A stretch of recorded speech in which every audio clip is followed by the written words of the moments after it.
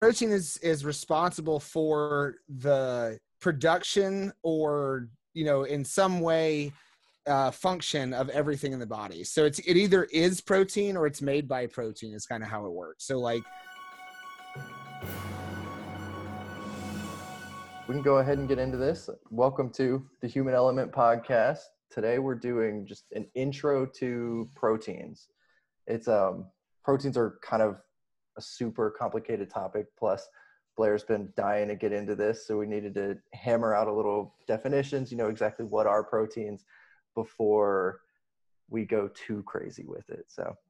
Yeah, when we first put the outline up for this episode, I immediately realized that it would be like a 2-hour episode if we stuck with everything that was on there, because we were going to look into like athletic performance, and that can get really involving when you start to break down, endurance versus resistance training and and then timing of it and all that kind of stuff. Before we just dive into all that, I wanted to be clear on.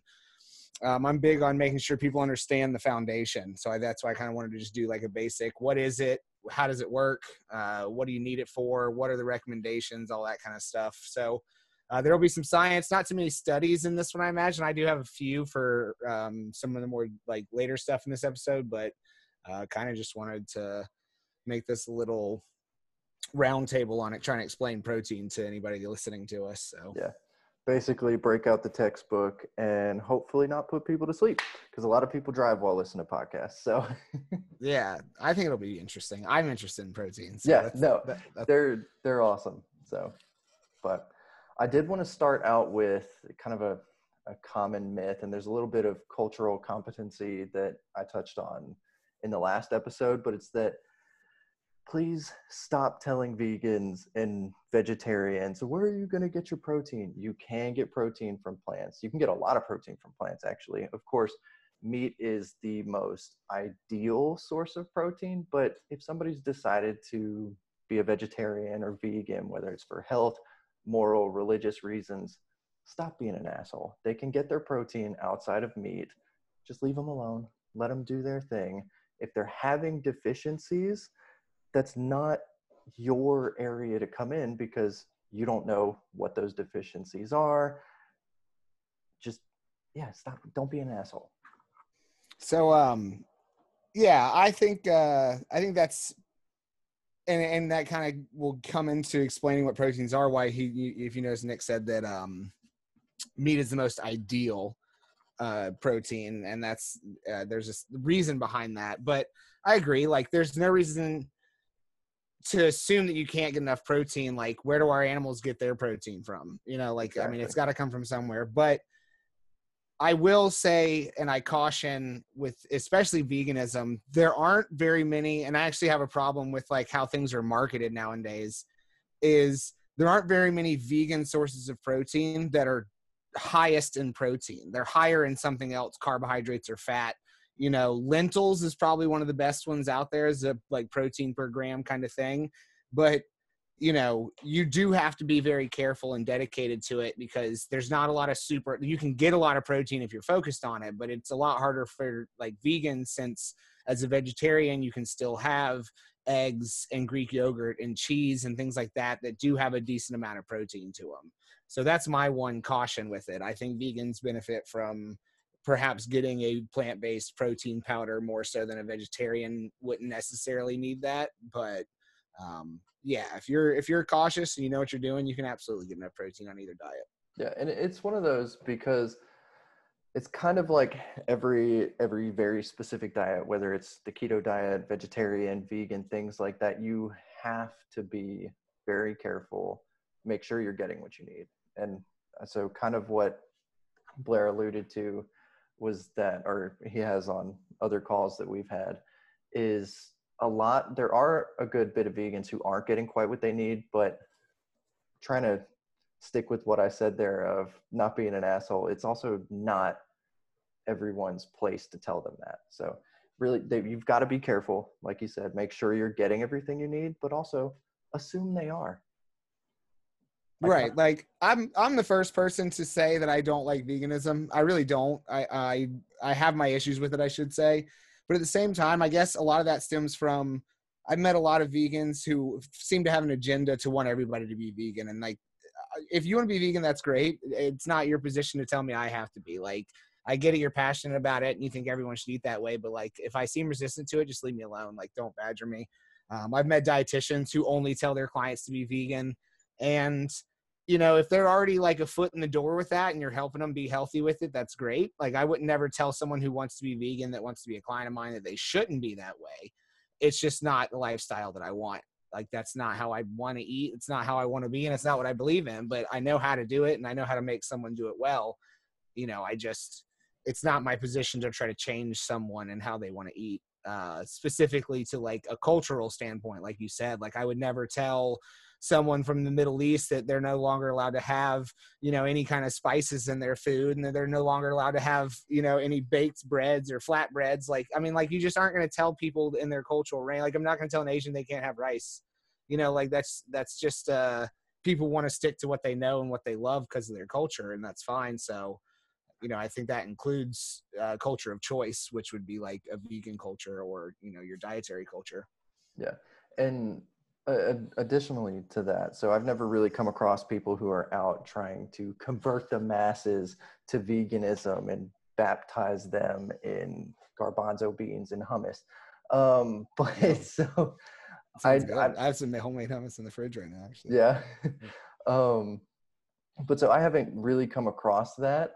So I can't give too much like practical knowledge, but if somebody was really trying to convert me, it's just kind of, hey, look, it doesn't matter. It's not going to help. It's not going to work. You're never going to be able to convert somebody who eats meat, loves steak, fish, things like that. Like you can, you know, like people change religions and that's real tough. Well, I mean, you can, I'm just saying, like, it doesn't work on me and I don't appreciate it for that reason. Like, you know, I mean, but like I said, I think it only comes down to like, you have a choice in how you want to eat. And I think based on that choice, like I think vegan and keto are almost the same thing. They're both extreme restriction diets that can be healthy if done well, but you know, so here's the thing too, that like, I don't want this to turn into a vegan episode because I think that we should have a whole episode on that. We'll have one, you know, so I'll just drop it. I don't want to go into this. We'll have a whole vegan episode because I'll remember what I was going to say at this point. But anyway, so yeah, I agree. That is a bad myth. And so let's move on to, like I alluded to with how Nick mentioned that meat is the ideal protein source. And what that means is, so protein can be broken up and classified in a few different ways. But primarily the way that you look at protein is whether it's complete or incomplete. And what that means is complete proteins, there's amino acids are what proteins are made out of. And if anybody that exercises, I'm sure you're aware of what amino acids are just because of BCAAs. They're a huge supplement, one of the biggest supplements on the market, I think, actually, is BCAAs and fat burners. But so BCAAs are the branched chain amino acids. Those are three. It's a class of the amino acids, three of the essential ones. So basically there's 20 amino acids involved in creating any new protein or tissue in the human body. And 9 of those are essential, 11 of those are non-essential, or some of those are what's called conditionally essential, which means that they can become essential in certain times, which would be like stress and growth. They really doesn't matter what the amino acids are. It's never going to be like super pertinent to anybody, just the lay person trying to understand. So we're not going to go into that. But basically what a complete protein is it has all of those all 9 essential amino acids in enough quantity per serving to sustain human life. And an incomplete is lacking in one or more of those. So per serving does not have the amount. And so like if that was your only protein source, that one serving, you would ultimately wither and have some sort of protein issues. And why I stress per serving is because I think it's important to notice, this kind of feeds back into the vegan vegetarian myth, is peanut butter is very commonly seen as it's an incomplete protein. It's lacking in methionine. However, if you were to eat enough, if peanut butter was the only food you ate all day, which honestly, if you could only eat one food, I might pick peanut butter because it's got a good amount of calories. It's delicious. It's got a decent amount of protein in it, yada, yada. So the requirements for methionine is about 1.3 grams, 1.5 grams per day. And 100 grams of protein has 0.26 grams of methionine. 100 grams of protein is about 500, 600 calories. So if you ate 5 servings, you'd eat about 3,000 calories, 125 grams of protein, and you would hit your methionine goals for the day. So it is technically possible to make that a complete protein by eating enough of it. So ideally what you want to do is, and Nick can dive into this, I'm sure, is eat what's called complementary proteins as far as making a complete protein source. So I'll let him take over on that, but it's just, that's one of the important issues as far as why, like, meat is a complete protein. All animal sources are complete proteins. So that is an ideal protein source because it's compact, it's succinct, and it digests very easily. Vegans might try to argue otherwise, but we can get into that in just a little bit. But go ahead and take away like the complementary protein and incomplete protein side of things. So one thing I really wanted to touch on in addition to complementary proteins, but is that, so as far as a complete protein, animal products will be a complete protein. You can guarantee that. But except gelatin. I always forget. It's terrible trying to be in school for nutrition and continually forgetting that gelatin is an animal product. So might have to cut that statement out of this episode. But anyway, so to the best of my knowledge, there's not that many plants that are complete proteins, which is where you get into your complementary proteins. So I know soy has all of the essential amino acids that you need. I think soy's lacking in one though. Per serving. Yeah, I think it actually is an incomplete. I think it's commonly said to be, but I think there is one that it's low in. All right, so I'm learning shit every single day. So, but I actually have written on here lentils for protein because that's gonna. Methionine and cysteine are deficient in soybean. Well, there we go. It provides all essential amino acids as well as most non-essential, but methionine and cysteine are deficient in soybean. There you go. So that's where complementary proteins are coming in. So right. I think it's quinoa, spirulina. There's a few others, but I think those are the two main ones. Yeah. And complementary proteins is a little bit where I lack because just in my personal life, I've been pretty focused on animal products for protein. And so that's a new thing that I'm trying to get into is add more plants, try to make sure I'm getting the complementary proteins, things like that. But so if you were having soy products, being that now I know that it's not a complete protein for you per serving, you would want to add in. Sorry, yeah, I think that would, the soy thing though probably fits in the same thing like the peanut butter thing I explained. Is if you eat a few servings of it, I'm sure it's no longer lacking. And that's why it's always difficult to assess how these things work. Sometimes is because I said always, and then sometimes that doesn't make sense. That's why it's sometimes difficult to assess how these things work because it's a per serving kind of thing, it's like when I think one of those cookie companies, the protein cookies, got in trouble because they had like a statement of how many calories were on it based on the number of a serving. And they had the number of grams of protein based on the whole package because the serving was half a cookie. So it was 20 grams of protein, but it said like 190 calories when really the thing was 380 calories and then had 20 grams in the whole thing. Yep. So like, you got to pay attention to that kind of stuff because people all the time be like, this has more salt than salt. And it's like, well, look at the amount of the serving, you can't just say that kind of shit.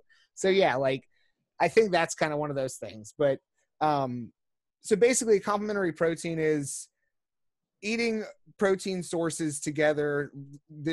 Everything has some amount of protein. That's the other thing too. There's very few things that are just zero, other than like pure sugar, but like most whole foods have protein. Broccoli has protein, rice has protein, yada yada.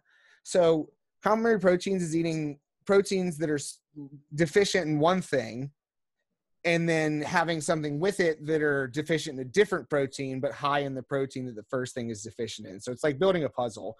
And the most common one is rice and beans. Honestly, I think any kind of grain, legumes goes well with it, or some kind of vegetable. But I also don't think it has to be like when you have rice, you have to have beans. If I'm eating a piece of chicken breast, then the protein in my broccoli counts too. I'm already getting a complete protein. So it's not like I need to have all complete proteins or the protein doesn't count. So if I have rice now and beans later, I still got those proteins. It's not like they disappear between meals. I think, when you start to look at nutrition as a daily basis thing, as opposed to, there is nutrient timing matters in certain situations, but for the most part, it's a daily thing. Like let's hit the reset every day and try to be a little better or whatever than yesterday. But, it's not like every meal has to be perfect. This is how a meal looks. Let's move on to the next one. Yeah. And that's a really important point, that not everything has to be perfect all the time. Coming from a dietitian is because the field of dietetics is really transferring from food police away. So it's kind of a really good takeaway there. It doesn't have to be perfect every time.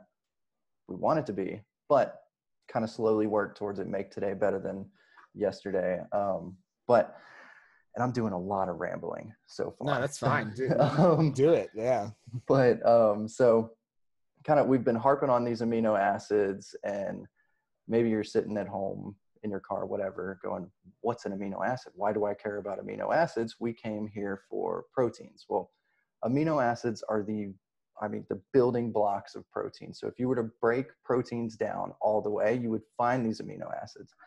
And that's really why protein is super necessary for us, because we're going to eat it. It's going to go into our stomach. It's going to get broken down. You're not going to absorb this whole protein, because that's like absorbing a rock relative size to your stomach. You don't have the ability to absorb a whole protein. So your body has to break it down into those amino acids so that it can take those and build what it needs with those amino acids. So, and what it's going to build with the amino acids is actually specific proteins that your body needs. So everything in the body is carried out by proteins, either everything or most things. I would definitely say everything. Yeah. So protein is responsible for the production or, in some way, function of everything in the body. So it either is protein or it's made by protein is kind of how it works. So like, your blood cells are protein, your muscles are protein, your skin is protein, your hair is protein. Like, it's everything is some sort of, some of the stuff will surprise you what is and isn't like protein or carbs, but like most of the human outside of water is protein and minerals. So like your bones are primarily minerals, but yeah. So, you're largely protein, and it's vital to the repair process, which is why, like, when you look at creating, if you are like a macro person or whatever, like when you do macros, the first one you assign is protein, because it's fixed daily. Right? This is how much protein you eat. And then if you're a, high intensity exerciser, we're going to give you more carbs than fat, which is kind of like a football diet. And then if you're a, duration endurance kind of person, or you're not like a high intensity exerciser, then we're going to give you a balance, or maybe give you more fat than carbs. Those are kind of interchangeable. You never want to go no fat. Like carbs are more non-essential than fat, in my opinion, as far as from a vital function standpoint. But yeah, protein's fixed. You eat the same amount of protein because it's repair, it's rebuilding, it's strength, it's digestion, it's everything. So, it has so many functions in the body that it's crazy. Yeah. And so like Blair said, it's everything in your body is going to be either made by a protein or is a protein. And on top of that, even if it is a protein, it was most likely made by another protein. And if it has to get somewhere in the body with a quickness, it's going to be taken there by a protein. So protein has something to do with everything that goes on in your body, which is why protein is the most important macronutrient. You can't cut it out. You'll die. It's absolutely the most important in my opinion. It's the wonder nutrient. And there's evidence of protein, from like a weight loss standpoint. Higher protein shows an increase in caloric expenditure. And we did studies at Florida State where people consume protein prior to going to sleep, men and women alike. And it showed increase in fat loss and an improvement in total RMR the next day. I've seen studies showing that consuming protein prior to exercise shows an increase in fat burn during the exercise. Protein has a very high thermic effect, causes your body to heat up more than most other nutrients. And it also, I think that's largely due to, like we alluded to, its number of uses. Protein's very resistant to storing as fat because it has so many uses in the body, to the tune that so right now, we mentioned, I think even last time, the RDA, the recommended amount of protein per day is 0.8 grams per kilogram. So protein's always going to be done in a grams per weight is how you're always going to see protein written. A lot of things are done that way in science, just so you have the variability between different sized people. But 0.8 grams per kilogram is pretty low. That's the amount, like we said with RDA last week during hydration, it's the amount needed to survive.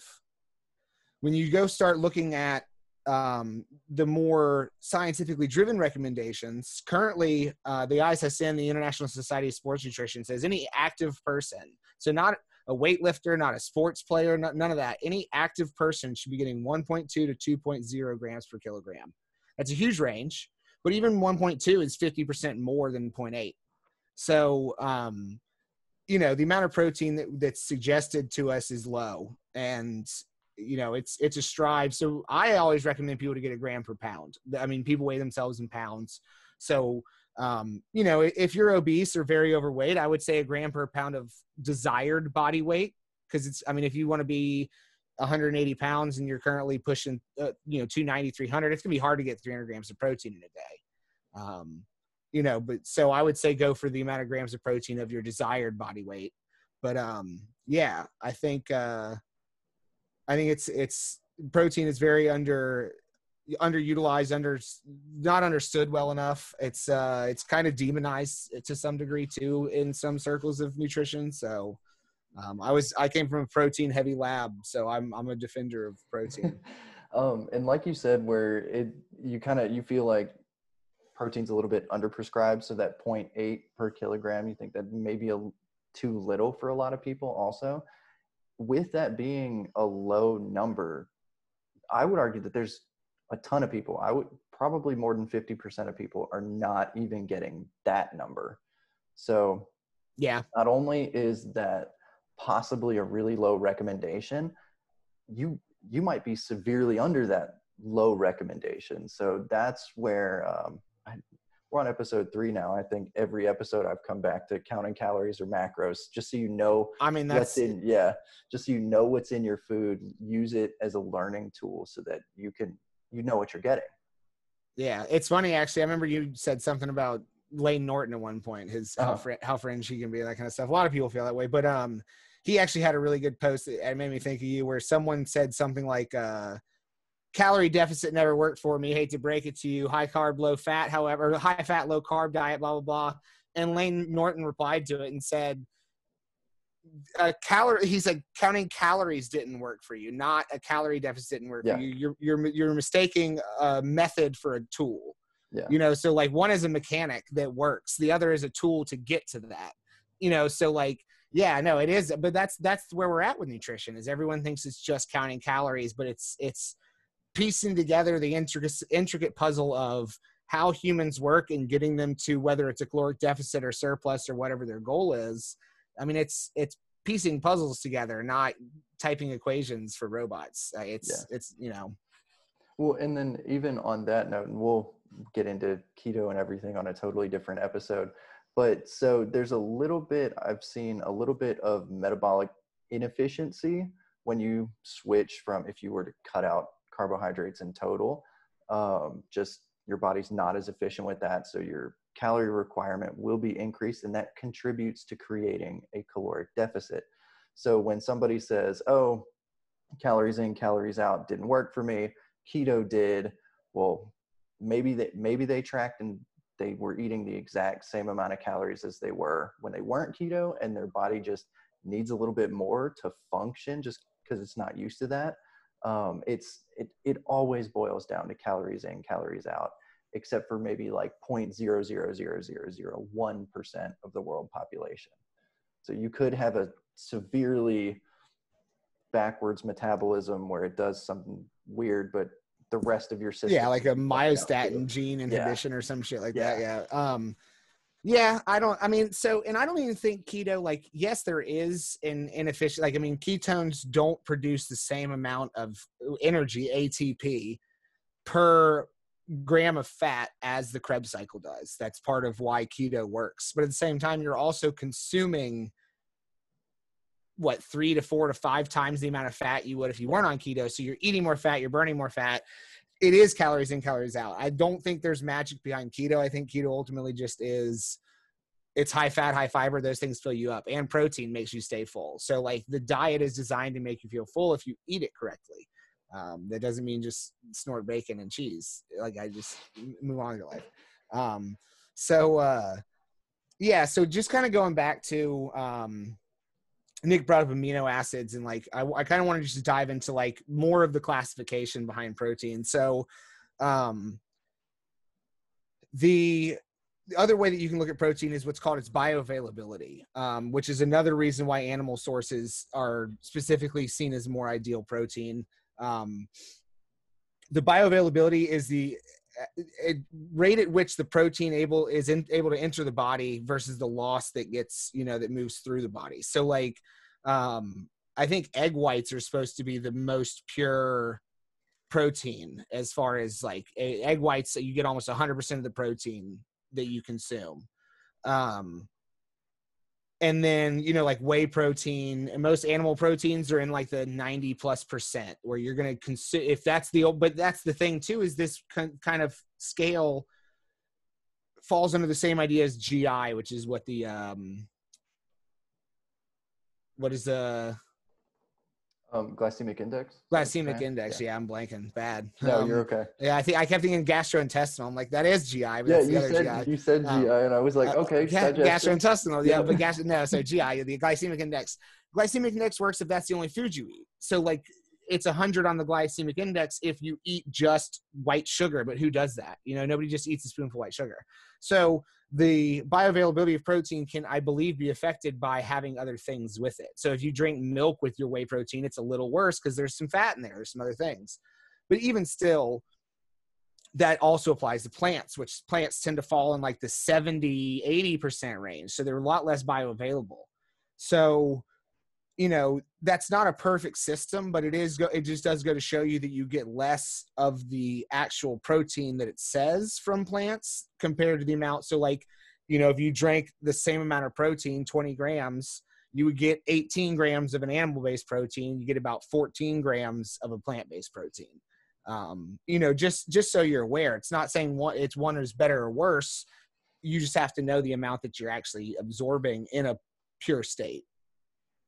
Yeah, so animal proteins are definitely more bioavailable. And kind of my understanding of that is the protein in plants is wrapped up in a cell.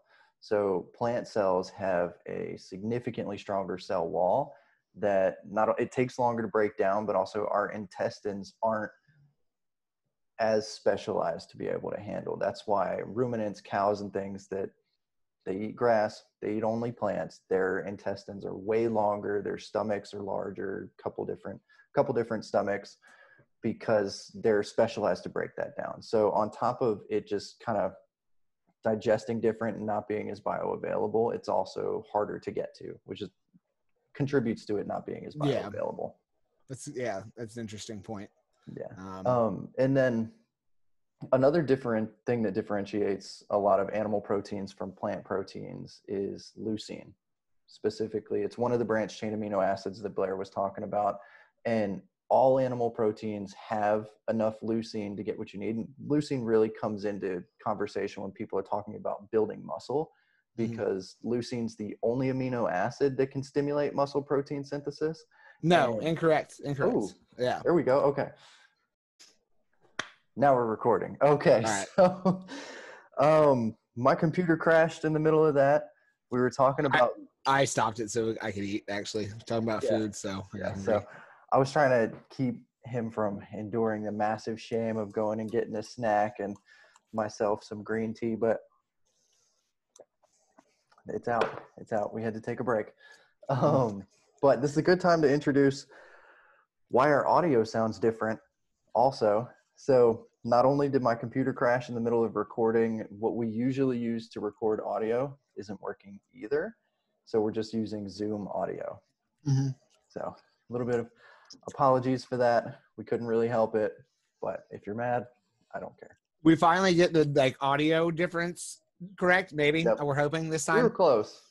And now there's another error, but we'll get it right. One of these days it'll work out. It's some point. But anyway. So yeah, anyway, we were kind of touching on leucine. So I'm pretty positive leucine is not the only activator of mTOR. It is the primary activator of mTOR.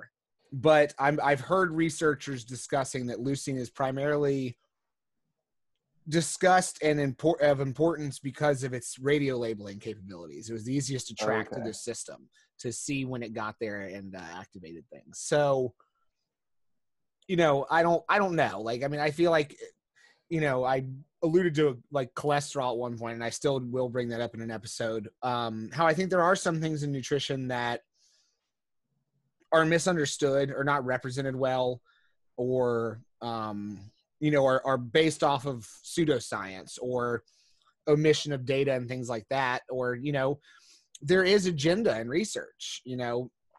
I may have mentioned, it might have just between Nick and I, it might have been on a previous podcast, but Florida State was sued one time because we ran a study and they didn't like the results. It wasn't what they claimed on their package. We didn't find the same results, and we got a subpoena because they didn't they provided the product and they were pissed that it didn't have the results they wanted. So someone funds a study and it doesn't say what they want, they don't have to publish it. And that happens all the time. I think leucine is important. I think it's specifically important more is like during exercise, having leucine on hand or drinking BCAAs while you're exercising or before.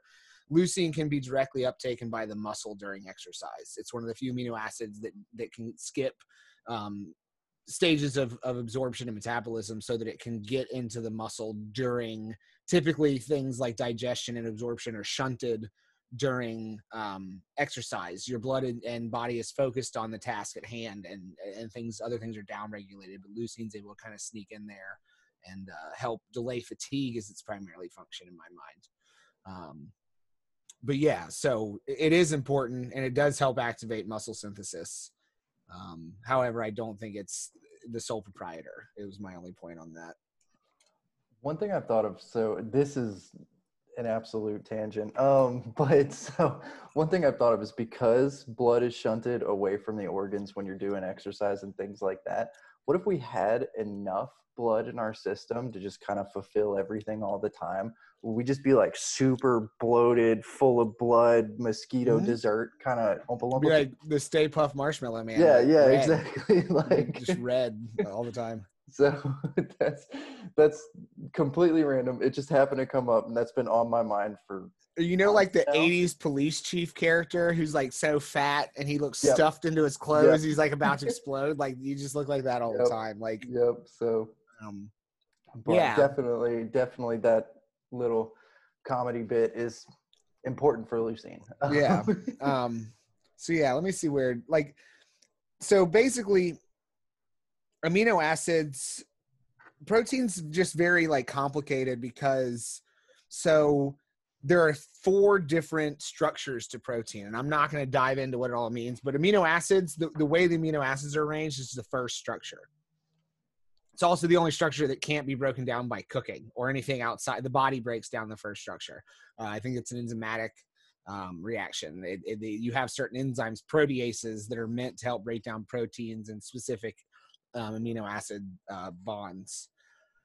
And so how the amino acids are arranged determines the structure, because they start to bend and create bonds. So if you imagine it like a linked chain, it'll start to fold and create different patterns. And then depending on the amino acids, you'll start to have more and more tangling start to occur and bonds occur to hold that together.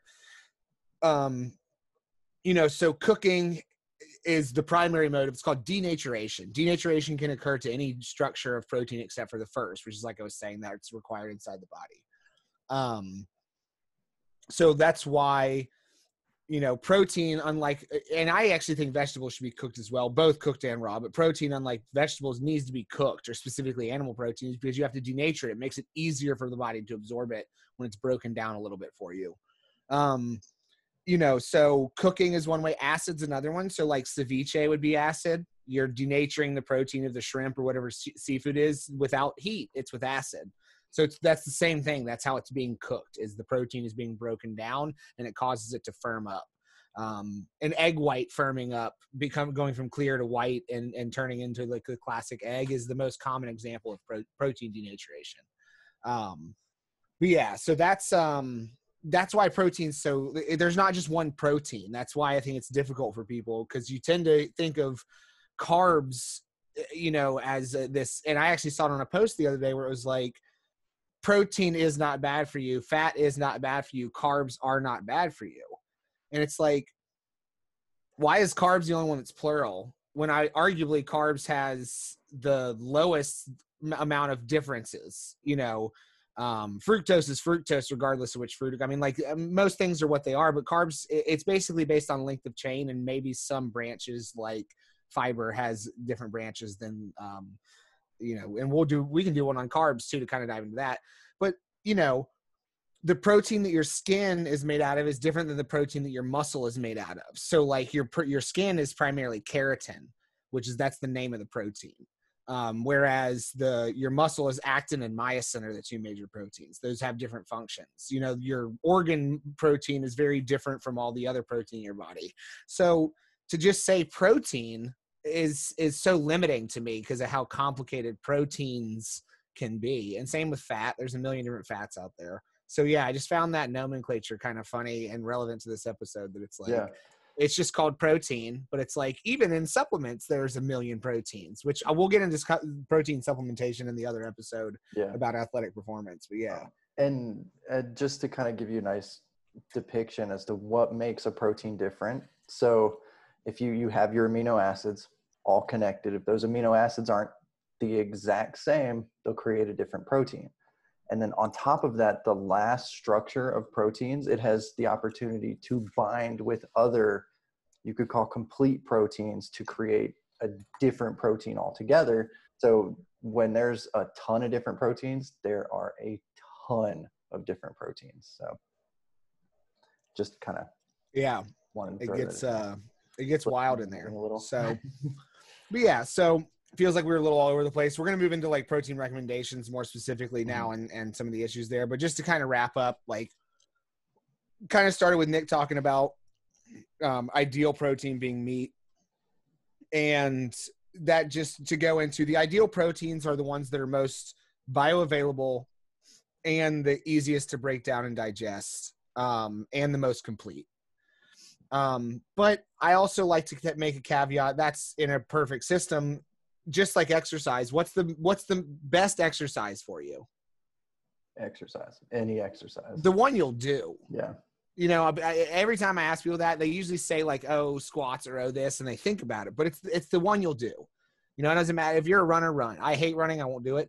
But whatever the exercise you're likely to continue to do daily or a couple times a week, that's the best exercise for you.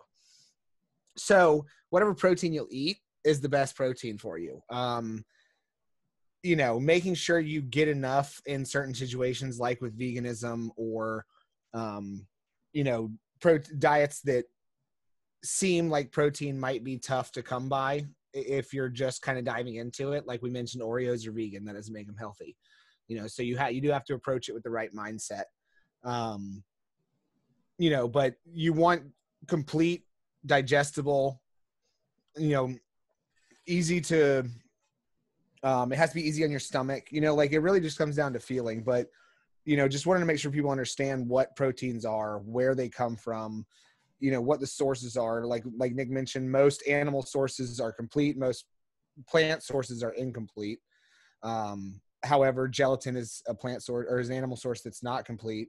And then you'll have, we'll go ahead and say soy. It's close, but soy is has a good amino acid profile. And then quinoa and spirulina both are complete proteins. Or you can look up examples of complementary proteins like we mentioned earlier. So, yeah. we can move into deficiencies and all that kind of stuff now. Yeah.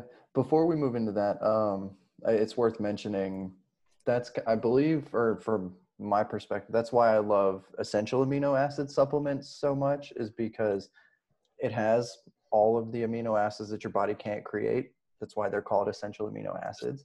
And then allows your body to create what it needs if you have something lacking, and given it has the ability to create it. I'm not quite that far to know exactly the different variables as to when your body creates amino acids, but that's why I personally love essential amino acid supplements.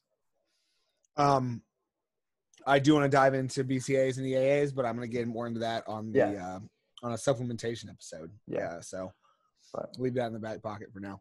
Yep. Yeah. So, what did you want to talk about with, like, you brought up the issues of like too little or too much protein? Yeah. So with too little protein, as that's something that I feel like a lot of people have issues with. Mike, I was kind of hoping to be able to take that in the direction of muscle loss specifically, and how muscle retention directly correlates to longevity. So the amount of time that you'll be able to live. Basically, my thought was that if you're not eating enough protein, your muscle is going to deteriorate, because that's your body's protein stores, is your muscles. And so my thought process was this might be related to the amount of time that you'll be able to live. And so I was looking up specifically it's called sarcopenia, losing your muscle, and failure to thrive in the elderly. And I have one reference here, but it wasn't exactly what I was looking for. It found that sarcopenia is a little bit more general. It's not just protein. It has to do with vitamin intake, vitamin D, vitamin C, and antioxidants. So it's not quite what I was looking for as far as the research goes, but it still hits on the topic where you need to have protein so that your body doesn't break down its muscle, because that correlates with living longer and having a higher quality of life. So just for anybody out there, sarcopenia, that might sound familiar vaguely, because it's penia means like loss of. So like osteopenia is the beginning stages of osteoporosis. So if you've ever had a bone mineral density scan, you may have heard that word before. Sarcopenia would be the loss of muscle. Sarco is muscle. So sarcopenia is age-related muscle loss. I think that's very multifactorial. I do agree. Like, I didn't read this study that you posted, but it is there are many things related, which is, like they mentioned, vitamin C, vitamin D, antioxidants. Vitamin D is very important in muscle building. The Germans actually discovered that using tanning during one of the Olympics. They absolutely dominated at the early Olympics because they made all their athletes tan, because they believed that vitamin D helped improve muscle strength. There's a controversy with the Olympics. Was it tanning, or were they injecting vitamin D? Like, bro, Germans never cheat. Come on. So anyway, why I think it's multifactorial is so one, I think there is, like you said, a lot of people do not eat enough protein. They may think they do, but I had actually an argument with one of the strength coaches one time, because I wanted to put up a sign, very simple sign, that said, the 3 R's of post-workout: refuel, rehydrate, or rebuild, refuel, rehydrate. And he was like, well, I just don't know about like having to put, because I wanted after you work out, you should get carbs, fluids, and especially like a big long practice, and protein.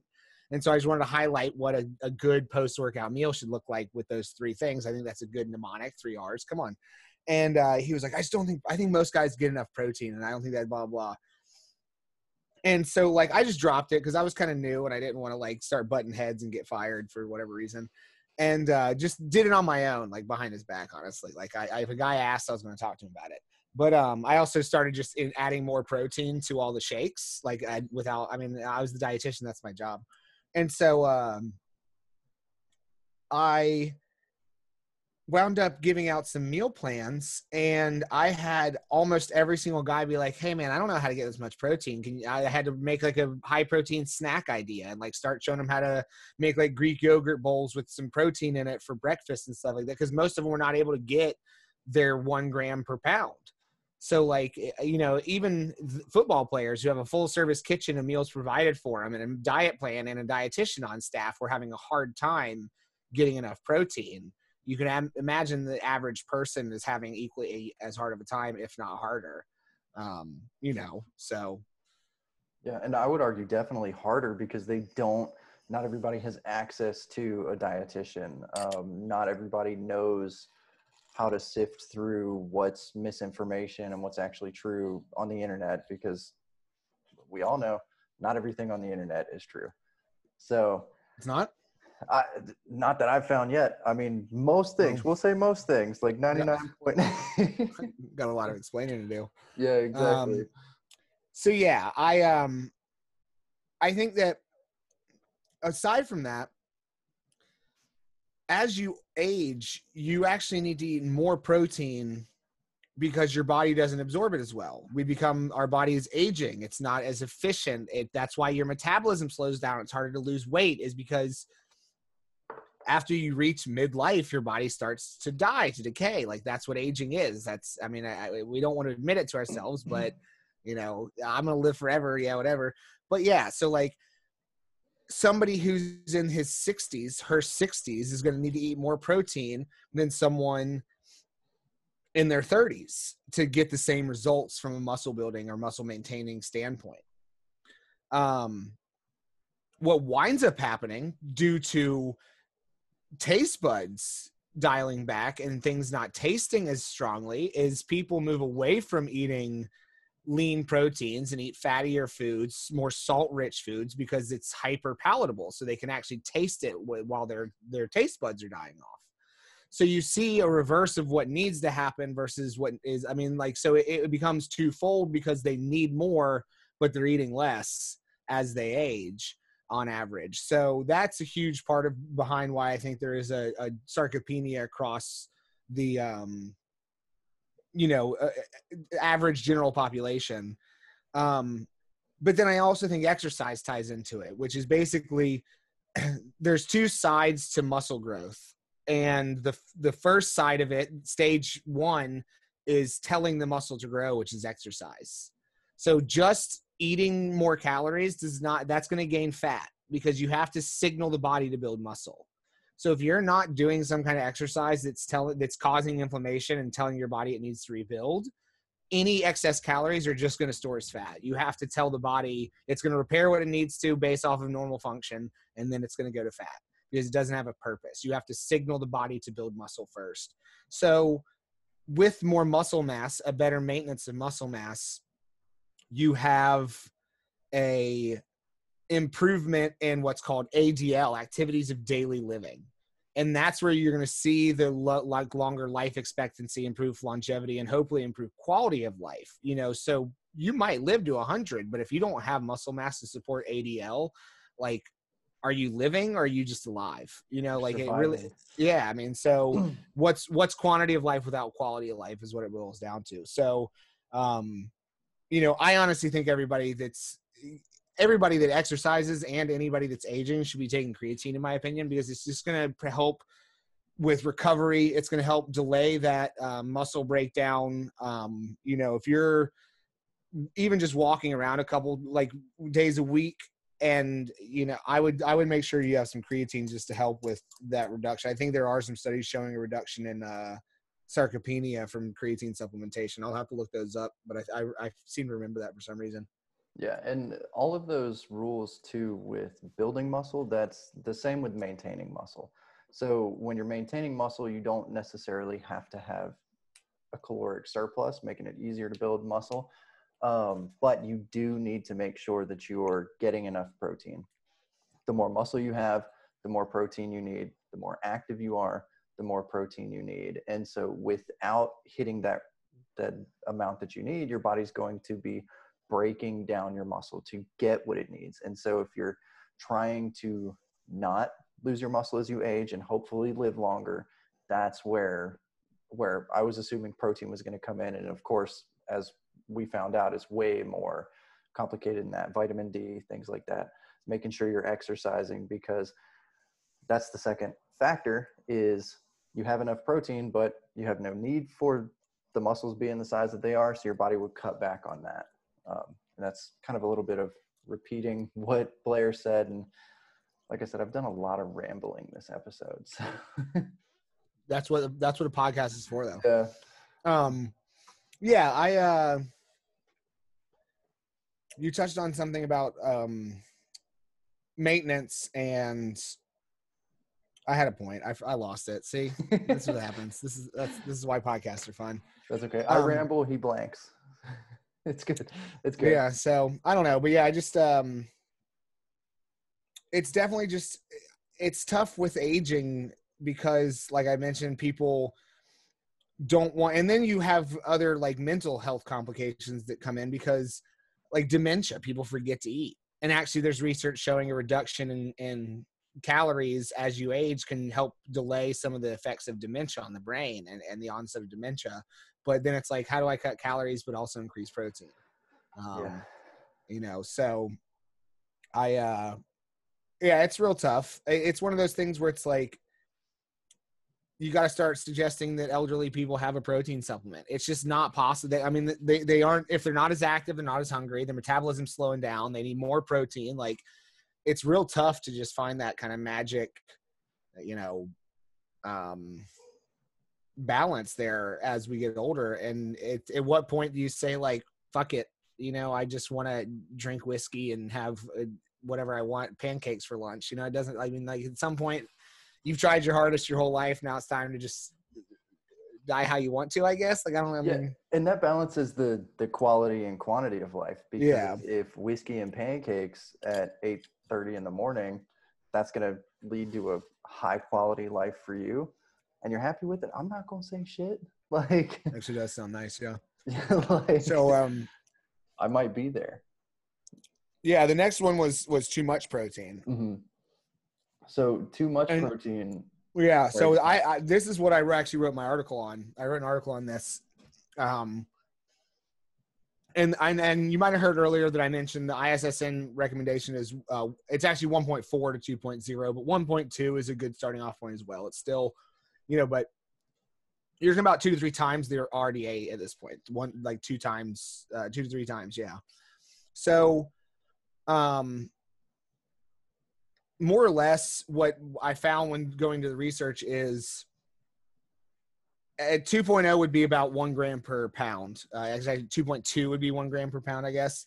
But they actually went and studied even higher amounts of protein intake than that, which, so like we're already talking about 3 times the recommended dietary allowance. And they had a group do the normal range, 1.4 to 2.0, and they had another group who was consuming 4.4 grams of protein per kilogram. So if 0.8 is the RDA, we're at what, 5 over almost 6 times? Yeah. You know, that's the groups showed no difference in fat mass, fat-free mass, or body weight changes, despite the high protein group consuming 800 calories per day more than the control group. So they ate 800 calories per day more purely in protein, and there was no difference in even fat mass. Like, they didn't gain weight. There was no weight difference, no weight gain. You know, so it basically showed no difference in body mass. Okay. The same lab conducted another study where the subjects did heavy resistance training and assigned to normal or high, which this time high was 3.4. So still pretty up there. While there's no significance in fat-free mass, so the lean mass didn't change much, the higher protein group showed significant reductions in fat mass compared to the control group, even though they consumed 400 calories per day more. So they lost more fat, but ate more calories. That's astounding. That's real crazy, like, interesting research. So this study also examined blood markers and saw no difference in the metabolic panel between the two groups. So they also didn't have any change in metabolic panel. So basically there's no, as far as body composition and metabolic panel, there doesn't seem to be any negative effects, and actually showed some positive effects from increasing protein to upwards of 4 to 5 times the RDA. But what I found was really intriguing was I looked into whether or not it's bad for you. And I think that's really what it boils down to, is the age old protein is bad for your kidneys, I think is what you typically hear. So this whole idea stems from a study showing that rats who had one kidney removed showed renal damage when fed high protein diet, and another group showed no damage but had renal hypertrophy. A more recent study showed rats supplemented with high protein diet showed no adverse markers on liver or kidney health, and instead improved liver health compared to rats not receiving protein. Well, the problem with rat studies is that almost all of the rats are bred with certain issues to be more sensitive to damage, disease, and death. Plus, humans and rats differ greatly, so the results aren't always transferable. So in a year-long study, subjects followed 6 months of either high or normal protein intake, then switched for a further 6 months. The high protein group consumed around 3 grams of protein per kilogram. The study reported no deleterious effects from either group. This fit in with a previous shorter study of the same lab that showed no changes in blood lipid or comprehensive metabolic panel. The most often time protein is limited is in the case of chronic kidney disease, in which the patient is not undergoing dialysis. The main reason for this is because of the extra work that the diseased kidneys do to filter proteins from the system, not an effect of the protein itself. Once on dialysis, the recommendations are to increase protein. Dang. Yeah, and so that's it really goes to what we both believe is you can't have too much protein. No. If you were to be over consuming protein, there's another issue. So actually what I have as a myth is that high protein diets cause kidney damage, like he said in that first study. That's also on rats. You can't extrapolate rats to humans. Yes, it's a model mammal, but they're not the same. Rats are, they've got so many different issues. I don't know if anybody's owned pet rats. Pet rats get tumors, period. Doesn't matter what you do. Your pet rat is going to get tumors. It's going to get diseased, because that's just kind of what rats do. That's what lab rats do. That's what pet rats do, just because they've been bred so crazy. So there's a huge issue with trying to transfer rat studies to humans. And this is the case where this myth has come about that you can have too much protein. You really can't. Yeah. And I'll see if Foley's ready to come on next week, or whenever we do the next episode, week or two, and break up the protein episodes and see if we can do the one on research. And she might have more insight on this, but I'm pretty sure originally we studied monkeys because they were much more translatable to humans, but it was just like they have emotion and empathy, so it was deemed inhumane. So they do rats because it's seen as less human. They're more dehumanized. So it's a test to see if we can move to human trial. And I guess it's set up to fail. So if something does make it through rat testing, even with their comorbidities and inbreeding and all these other things, if it can still show efficacy and we can move to, then yeah, let's move to human trial. Because if it can't kill a rat that's specifically designed to die, then it's got to be safe. It's kind of what it looks like, So that tends to be the movement, is that you test it in the lab, like in blood samples or plates, cell research, and then you move into rats, and then you move into humans. So it serves a purpose, but saying that protein is destroying your kidneys because of a study where rats who had one kidney got renal damage, like, okay, that's not saying that humans eating too much protein have kidney damage, So like, it's just one of those things that goes to show, like, this is entirely based off of a misnomer. It's based off bullshit, So it's quoted over and over again how bad protein is for your kidneys, and you can't have that much protein, even by dietitians, and it's based off of nothing. So just be careful with the information that you get. It's always good to question instead of just accept things blindly. Yeah, and then so that's another thing. So if they're doing a study on a rat with one kidney, keep in mind that protein is the same size, but human kidneys, we have 2 of them, and they're both about the size of a rat. Like, so yeah. I mean, you're completely different. Completely different. I want to say systems, but they're still kidneys, but it's totally different. No, they are different. So, well, then, yeah, let's get into the diet and fitness trend then, huh? Is that where we're at? Yes. God, yeah. Our diet and fitness trend, we're talking protein. We're coming after Joe Rogan now. Yeah. Yes. Oh, actually, let's go straight into this. With Joe Rogan. I love it.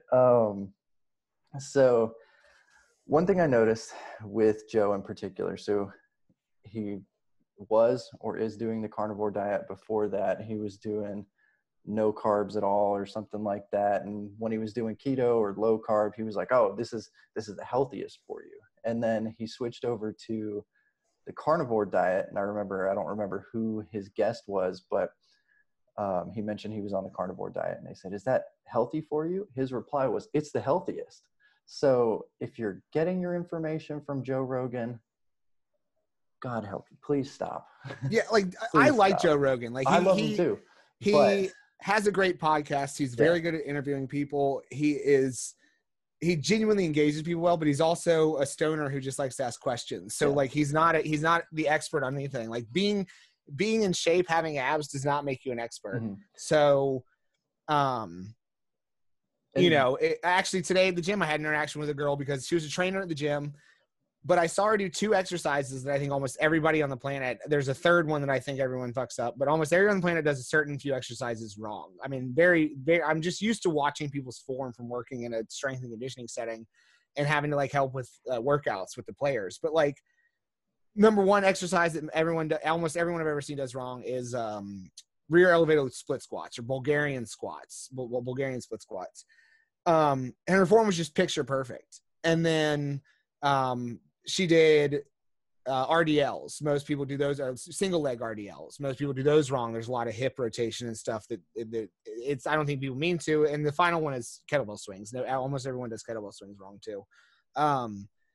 But I told her, I was like, you are like a picture perfect exerciser. I was like, it sounds funny saying that to someone who's a trainer, but just because you're a trainer doesn't mean, like, just because you're in good shape doesn't mean that you know how to exercise even. Like, you can have bad form and still make your muscles grow. You're still putting stress and load on them. So like being in shape, having a podcast, shit like that doesn't make you an expert in anything. It doesn't make your information, respectable by any means. So yeah, just.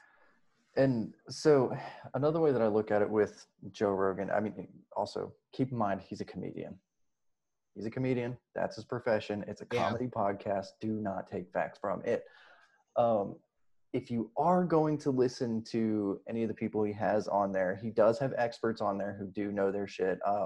Personally, Dr. Rhonda Patrick and Dr. Peter Attia, I love it when they come on. I love their information, but they're also talking about shit that they're experts in. They're not talking about comedy, whereas you have Joe Rogan, a comedian, and he takes what they say, and it seems like the more he says it, the farther off base it gets. And so keep in mind, he's a comedian. He does have health experts in, which they know their shit, but there's a little bit of a translation issue, and then for him to say it to other people, there's going to be a translation issue there. But yeah, it's don't get your information from him. Especially, he was actually trending on Twitter recently because he said with the coronavirus pandemic, masks were for bitches. You really want to listen to that guy for health? Like, come on. He has a point though. They are for bitches. So. I mean, if you're afraid of coronavirus, so if that's what you're classifying as a bitch, or you're afraid of infecting other people, maybe carrying it, like. So yeah. Anyway, we haven't even said what we're upset about here. Yeah. So yeah, the trend is the carnivore diet, which Joe Rogan is big on right now. Yeah. So I actually had a girl on a dating app while I was on those playing around before coronavirus was in full swing, try to convince me because I was a dietitian that the what's it called? Carnivore diet. Carnivore diet. I keep want to say Corona with this damn thing going on. The carnivore diet was healthy. And I'm never one to just totally shut something down. Like, everyone hates keto right now. I still give it a chance. I think it has its moments. You know, like I don't demonize things so quickly. So I wanted to look into it and really dive into it because some of it does make sense. Like I am the first person to argue meat is your best source of protein. It's the most digestible. It's the most absorbable. It's totally complete. Most meat sources are the better version of certain like nutrients. For instance, you can only get B12 from meat or eggs, but it has to be an animal source. Iron specifically is a much better absorption from meat. Heme iron is what it's called. It's like what we have. So basically, I always hate this. There is no blood in red meat. There is no blood in your meat. If there was blood in it, blood has proteins and stuff. It would coagulate. It would look weird. The red color from red meat comes from what's called myoglobin. It's very similar to what moves blood through your, or iron through your blood, which is hemoglobin, but myoglobin doesn't hold as much iron. But anyway, it's water and iron is what makes that red color. There's no blood in your meat. So anyway, that type of iron, heme iron, myoglobin or hemoglobin, is much more absorbable. Actually, spinach has, it's called the spinach paradox, has a less than 5% or 1% of the spinach or the iron that's in spinach is absorbed because it has oxalic acid, which oxalic acid binds or blocks the absorption of iron. So you don't absorb any iron unless you cook the spinach to destroy the oxalic acid. You can do some other things like vitamin C, certain things help, but it's not as good of a source. And spinach is supposed to be, I think kale now is seen as the better source, which it is. It has lower oxalic acid. But basically, you don't get the iron out of spinach that is reported. And that's one of the big things that spinach is known for, other than vitamin K, is iron. So like, meat is a better source of a lot of things for that reason. So that's where it does make sense to me.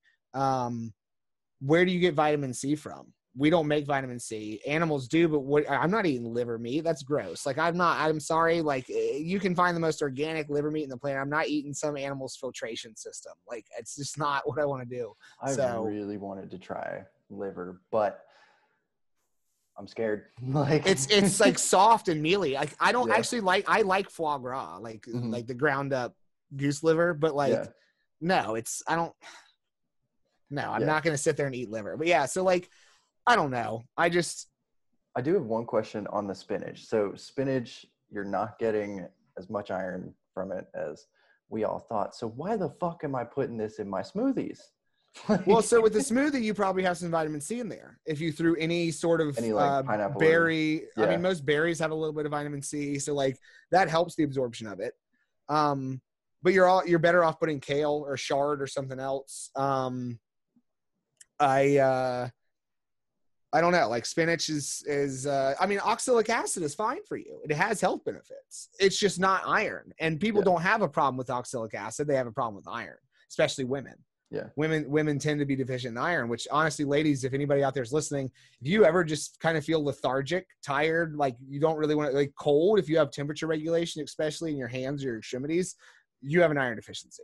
I mean, I'm not going to say that 100%, but you likely have iron deficiency, which like that, all that stuff means that you don't have enough iron to distribute oxygen through your blood well enough. And I've had a lot of girls just simply say something like, I just feel tired all the time. And it tends to be an iron deficiency. Eat red meat or shellfish once a week, cook your spinach, start doing shit to get more iron in your system. But yeah, this is not a talk about iron. It's talk about carnivore diet. Yeah. So, but I mean, I'm just trying to like spitball why I think it makes sense that it could be healthy. I understand it. The reason I don't, even like fiber. So fiber is great, but it's not 100% necessary. Like it's awesome for our system, but if you're only eating meat, you need the bacteria that help break down plant matter. You know, like I see where that comes from, but at the same time, like, is that how you want to live? Like the way I've always seen it is things that are delicious from a natural standpoint. If it is naturally delicious, it means we were supposed to have eaten it or are supposed to eat it. Like that's how it typically, I mean, most things that are poisonous don't taste good. Yeah. You know, so like, when I touched on that last episode with the negative energy foods is if you were spending more energy, which would, if you were eating a rock and you're spending more energy than energy you're getting from it, like it's going to taste like shit. It's going to taste like a rock. So kind of compounding on that is, if it tastes good, there's some benefit in it. If there was zero benefit, you wouldn't need it. Right. Yeah. But so what wound up happening, that girl trying to tell me that it was healthy and then looking at the diet, is there's no research on the carnivore diet. There is research on aspects of the carnivore diet, such as they looked at inflammation, and the group that ate higher protein and fat with less than 10% of calories from carbs had lower C-reactive protein than the higher carb group. Okay, well, this is not a high carb, low carb thing. This is a meat only thing. If you're eating a carnivore diet, you're not getting any carbs. There's no carbs in the meat we eat. If you were a carnivore eating meat in the wild, you would get carbs in the form of glycogen because it would still be in their muscles. However, we don't. We age our meat, and the glycogen it leaks out. So we don't get carbs in the meat that we eat. And there's also, if you're eating less carbs, you're probably eating less sugar. Sugar is inflammatory, so that would decrease your C-reactive. I mean, but it's that all the studies were like that, where it was like sort of close, but it was looking at something. Oh, Inuits who eat a lot of fat had lower heart disease. Well, that doesn't mean the carnivore diet reduces heart disease. That means that Inuits have low heart disease for whatever reason. It could be a stress-related thing. It doesn't necessarily mean it's because they eat fat. You know. Well, and then it could even be like being that you get specific in your population, there is a possibility that, say, this diet reduces heart disease in the Inuit. Well, maybe this diet reduces heart disease in the Inuit. Maybe in Italians, it increases heart disease. Like, that's where, when you get a specific population, it even gets even more iffy. And that's one of the more complicated aspects of nutrition, is just because this works for you, it doesn't mean it's going to work for your neighbor. Yeah.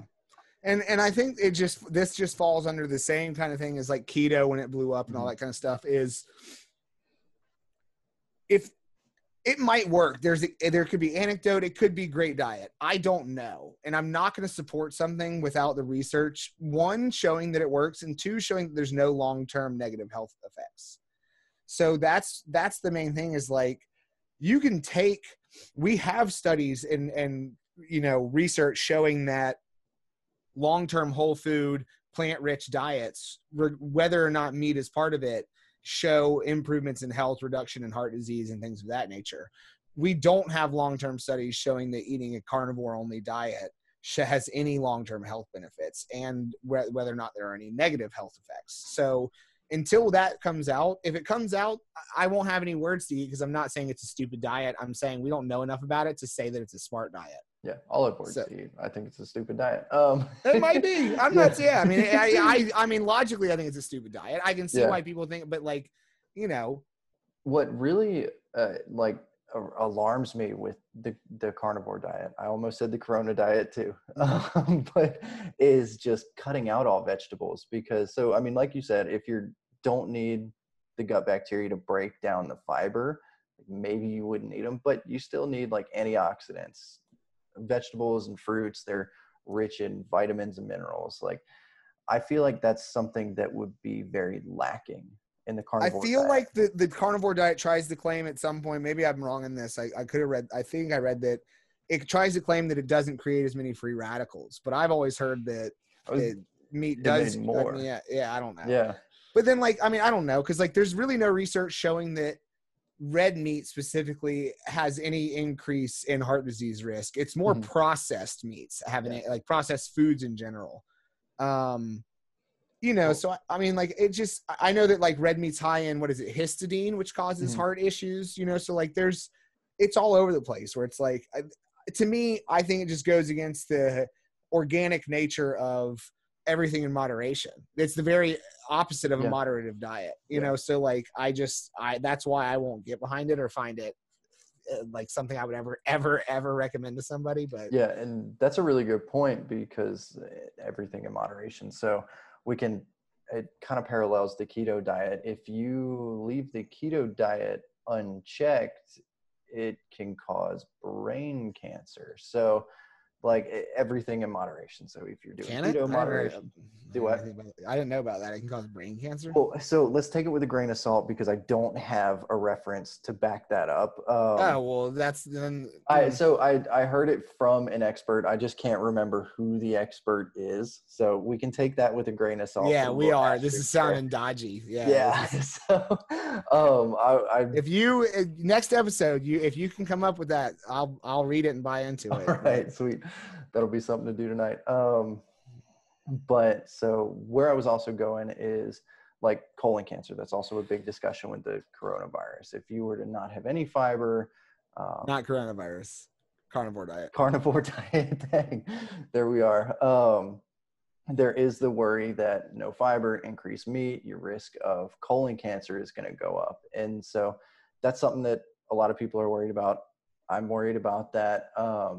And especially because a lot of cancer has genetic factors to it. The genetics aren't going to make you get the cancer, but they're going to make you more predisposed to the cancer. So that's where it gets super specific. Like I said, something that works for you might not work for your neighbor. If you do the carnivore diet, you're perfectly healthy on it, it might cause your neighbor to have cancer. It's a possibility. So that's another reason why I can't get behind it. Yeah, I mean, I agree with you. At this point, I think it's a pretty stupid thing to jump into just because we don't know enough about it. Yeah. I don't think it's ever going to come out to be something that I think most legitimate researchers are not going to touch it. Like they just don't see a point. Like, you know, I'm sure if it gets big enough, it'll be like keto where everybody will start jumping on board, but I don't see it staying around long enough for legitimate researchers to be like, yeah, let's do longevity study on this. Like, yeah. I just don't think it seems that logical. So yeah, and that's where the research aspect, that's where I have a lot of confidence in the Academy of Nutrition and Dietetics, because you know they're watching that. You know they're doing studies, or at least I would assume they're doing studies on the ketogenic diet and long-term health. So if the carnivore diet becomes something that sticks around for a while, I'm sure they'll jump into it and try to get some data on it. So that's where we don't have research, but I do have some confidence that there is a good potential that we could have a lot of research on it. Does that make sense? Yeah. Okay. But that's kind of what I've got to this. Did you have any more to add? Nah, good. Right. Yeah. So here we go for our sign off. For the little last nugget thing, I'm going to double down on what we started with, the cultural competency. Don't be an asshole to vegetarians, vegans. If they want to live there, if they want to eat a certain way, if they have to eat a certain way, let them be. Let them be. Don't tell them what to do. Don't be like, oh, you're going to be missing this, that, and the other, because leave them alone. Don't be an asshole. Stay out of people's lives. Yeah, so mine's going to be coronavirus driven. I think everybody needs to do their due diligence with this thing. So, you know, we're looking at one of the craziest pandemics that's ever happened, and it's still going and getting worse. I mean, if you look, Florida has had 8,000 new cases or something like that. And it's crazy as you want to say Florida is. It's all you assholes coming to Florida when you heard the beaches were open. People flying. I had a friend's brother flew down. He had to get surgery, and his brother flew down to take care of him from Michigan. Packed flight. You know, so you gotta wear that kind of stuff. Like, I know we're facing killing each other with corona or killing each other with poverty with the way that things are shutting down, but you know, do as much as you can. I actually don't agree with working out with the mask on, because I've actually seen with some of the better masks, like if it's filtering well enough, people are going to the emergency room because of carbon dioxide. A nurse telling me today they've had people come in because of carbon dioxide poisoning, because the air has nowhere to go and you're breathing too much carbon dioxide back in. You know, so I don't know how legitimate that is. That's what a nurse told me today. But yeah, I think we just need to stay safe. Like, I mean, honestly, I know things have been flip-flopping, but it's a novel disease. We don't know enough about it.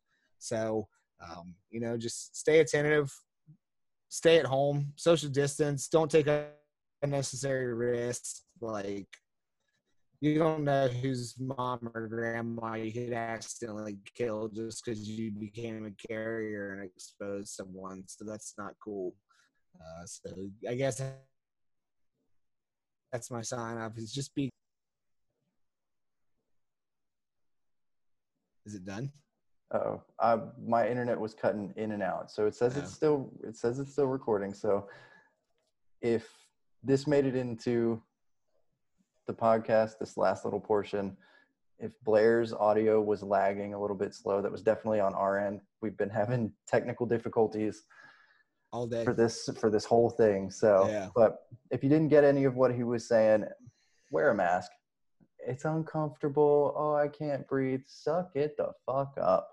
Like, wear a mask. Just try to curb this virus. But yeah. So, and with that, See you later. See you later.